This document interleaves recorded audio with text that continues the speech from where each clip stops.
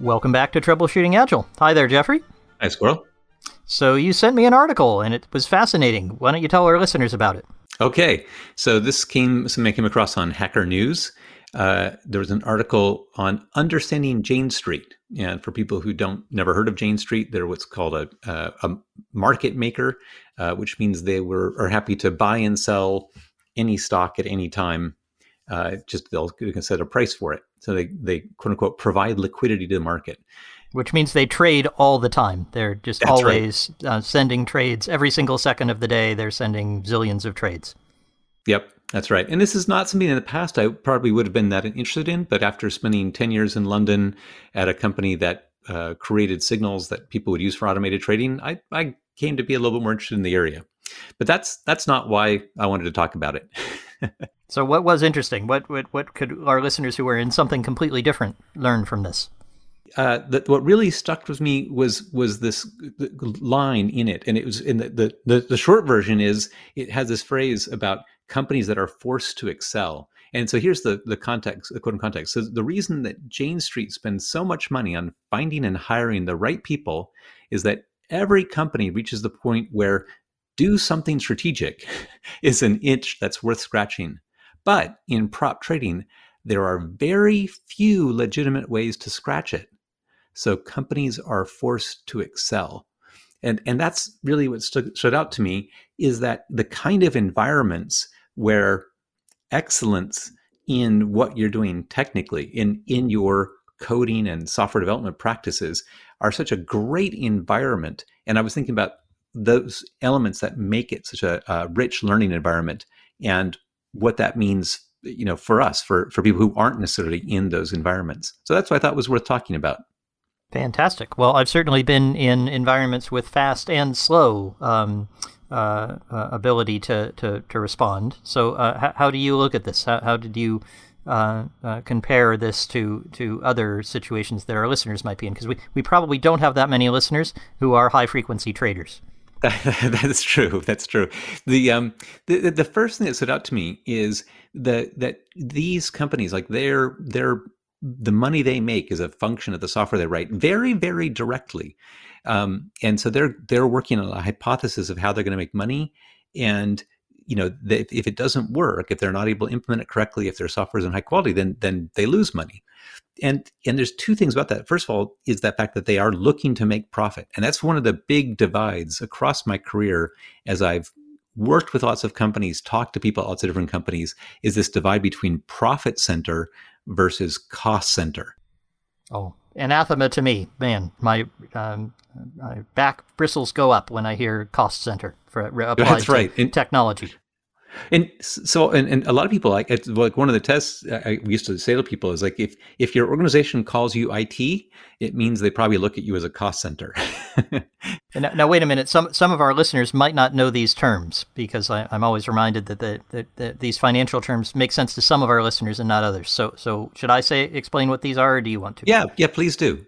So a profit center is a part of your business where you expect to get more out of it than you put in. So in a typical business, sales would be a profit center, because you shouldn't be paying your salespeople more than they sell. If you do that, you're doing something very, very That's right. incorrect. Whereas, say, your rent or your office, the provision of the physical environment for your employees, with very few exceptions, is a cost center, because you wouldn't expect to get more out of it. You probably don't expect to get anything out of it. You're just going to throw money at this thing, and if you could somehow make your employees all work at home, some people seem to have done that recently, then you would eliminate that cost and you'd be really happy. So whereas if you eliminated your sales, you would eliminate your business. There'd be no profit.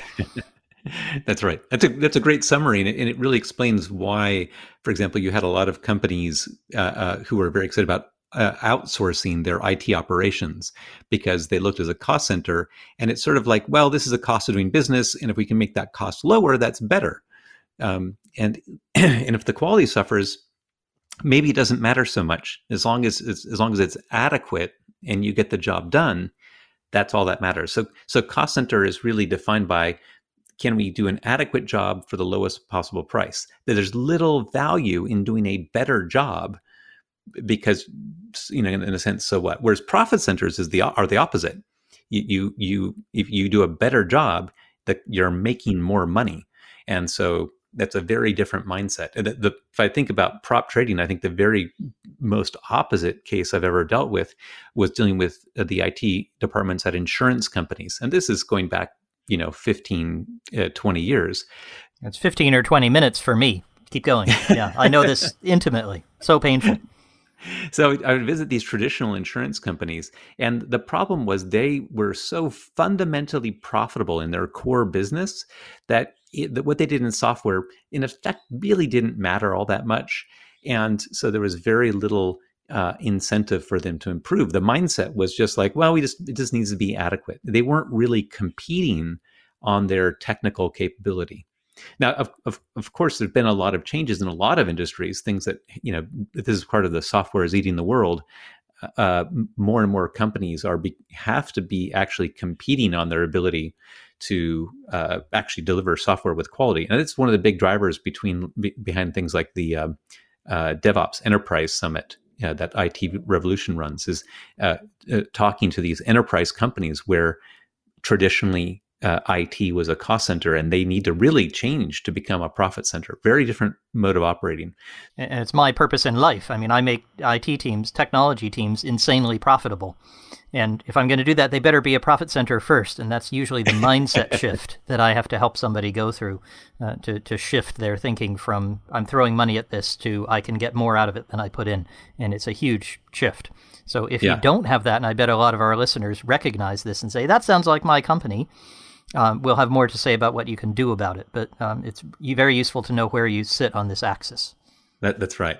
And so there's a second one, which is about slow feedback versus fast feedback. One of the things about high frequency traders and prop firms of this type is that when they are going to go and test a theory in the market, they're going to get feedback very quickly. They're going to be able to put something out and start making trades, and it's either going to start performing according to their models or it's not. And that fast feedback is another really key element for learning. And I think in terms of rate of learning, it's probably more important than the profit center versus cost center. And it's also more accessible to people. I think you have some really great examples, though, of the opposite, of places that have, slow feedback and kind of limited ability to change that. Well, and I can give you an example, not from my direct experience, but from a very clever person, of the kind of extremes to which somebody like Jane Street goes. So let me give both. So at the kind of positive, fast, extremely speedy end, you've got a concept that Dan North talked a lot about. We'll put a link in the show notes, called spike and stabilize, which he observed when he went from, I think it was Google, I'm not sure, to a prop trading firm. It wasn't Jane Street, it was a different one. Yeah, that's right. And he said he watched the engineers as they worked. And he had been, of course, an agile advocate and was suggesting people do things like unit tests. And he noticed that they were playing with millions and millions of dollars and didn't have any tests at all, and would actually put something live with what's called a stop loss, something that would stop the automated trading bot from losing more than a certain amount. And they'd set it at some eye-watering number for you and me, like $1 million.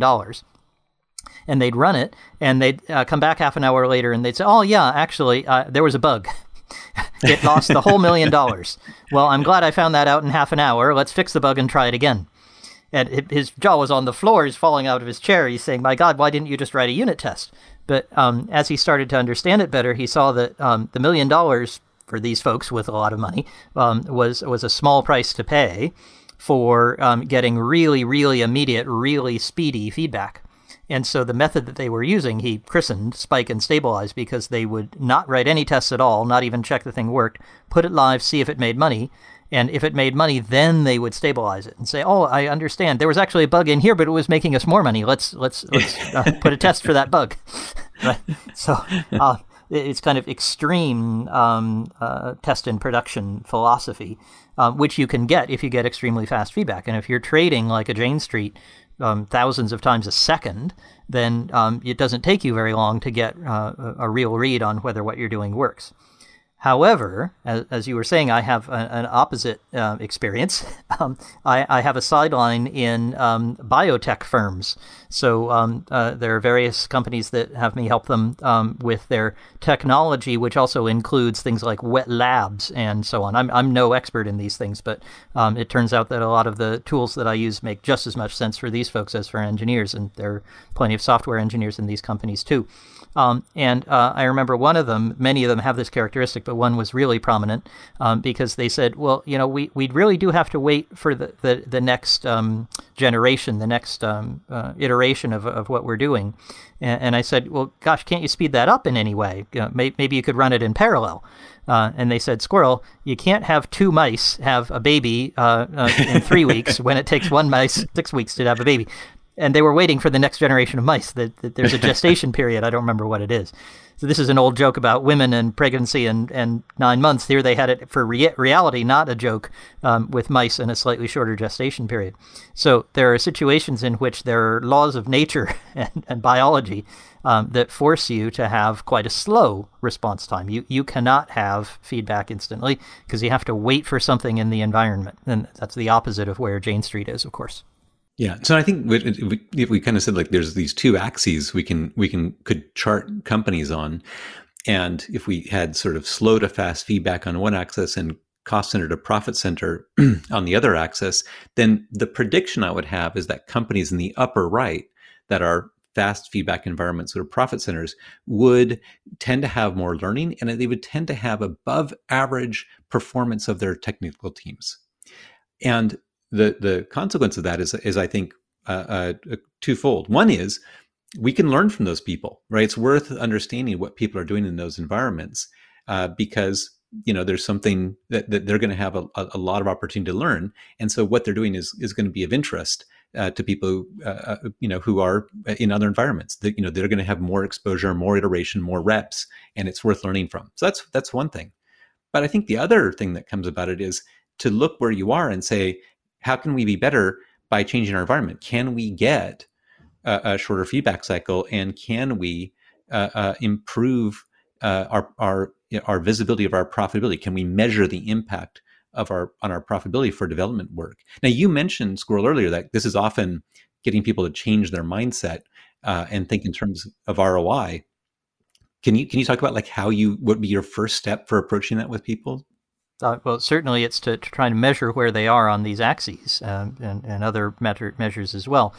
Try to get an understanding of where they are, and then work out what kinds of steps, what kinds of conversations could lead them to change that mindset. So, for example, if you have somebody who gives you a limited IT budget, and you look at that as immovable, then yeah, you're not going to be able to change from a cost center to a profit center because, of course, in a profit center, you spend more and you make more. So that's the philosophy isn't limited budget. It's how much can we spend in an efficient way. And if that's not the mindset, then yes, you have a classic situation where you're a cost center. But if you view that as immovable, then why am I there? Right. So I'm not going to view that as immovable. My philosophy is that is a mindset that can change, and it's going to require a conversation couched in the language of money. So if I go to someone who, and of course it helps that I'm coming from the outside, but you can do this internally as well. If you go to someone who has previously been immovable and say, I'd like you just to join me on the profit center side for a moment. I think there might be more profit that we can make here. Here's what that would look like, and here's what the return would be. I often find that makes a huge difference in the conversation with that person. For instance, that person might say, the board of directors won't let me do anything about that. And then you say, how could we go to the board of directors? Yeah. And exactly the same thing happens when I talk to, usually now it's the development teams, now it's more a technical barrier, when they say, oh yeah, we couldn't possibly get fast feedback. Now, the folks with the mouse model, okay, fine, I recognize we're not going to speed up the mice. But what I do say is, what would it mean for us? What if we really had to, how would we get faster feedback? And even in my biotech cases, they'll say things like, well, if we did that, we'd have to go around compliance. Compliance would have to change their process. And I say, great, where do they sit? Or they say, we'd have to invest in more servers. We'd have to have an additional staging area. We'd have to automate a lot of our testing. And I say, great, who's in charge of the server budget? Who's in charge of QA? So what you often get with these mindset conversations is somebody saying, well, if you can get them to the point where they say, if I were to do that, then this would have to change. You want to listen to the second half of that very carefully and then say, great, how do we do that? That usually blows their minds because they have thought that that's not possible. And I find that often it's much more possible than they think it is. That's fantastic. The other thing that comes to mind for me about this is people might say, well, look, we're doing this work and it's supposed to have an impact on, future sales, and it's going to have an impact on renewal rates or something like that. So we won't know the impact on profitability until, the renewal cycle comes up. And my view is like, well, actually, you have a model, right? As a product development organization, you have a model saying, we think when people use this new feature, it will give them value, and that value will be recognized by us on the renewal rate. So you can use that sort of that usage as a proxy metric, and say, if we see this usage of this functionality go up, then we predict it'll be have this feature impact. So you can start using it as a proxy metric to get faster feedback on your impact on profitability, and it really changes the mindset. And I remember a good example we had at TIM. We had a new UI, and one of our product managers would be looking at the usage, and when people weren't using it, he would pick up a phone and call them and say, I saw you use the new feature, and then you went back to using the old version. Why is that? And some of them thought we had installed cameras. It was really quite frightening for some of them. He had to reassure them, no, I'm just looking at our server logs. This was when software as a service was a bit newer, so that people didn't always understand it wasn't on their own computer. And they accused us of spying on them. But once they understood what we were doing, they found the feedback very helpful. And of course, we found it utterly insightful and very valuable for increasing profit quickly. And we didn't have to wait for them to renew next year. That's right. And so these are the kind of things that people can do to change the mindset. And certainly I would say recommend people listen to our past episode from last week. We talked about having sort of a more business mindset in talking about things in terms of ROI. And so there's another example of how you can talk in sort of business terms. So I would love to hear how this is for our listeners. Do they find themselves in a profit center or a cost center, a fast feedback or a slow feedback? And what have they done to try to improve their situation in that sort of learning matrix? That sounds fantastic. So if listeners want to respond to that or disagree with us and tell us we've missed an axis or a way of thinking about it, we like disagreement, questions, all of those things. And you can find us at agileconversations.com. There you'll find free videos from us, our Twitter handles, our email addresses. If you look hard enough, you can find my home address. Come visit me. You can do all kinds of things to give us feedback, and we'd sure like to have it. And of course, the other thing you can do is come back next Wednesday when we'll be back again with another episode of Troubleshooting Agile. And we'd love to see you then. Thanks, Jeffrey. Thanks, Squirrel.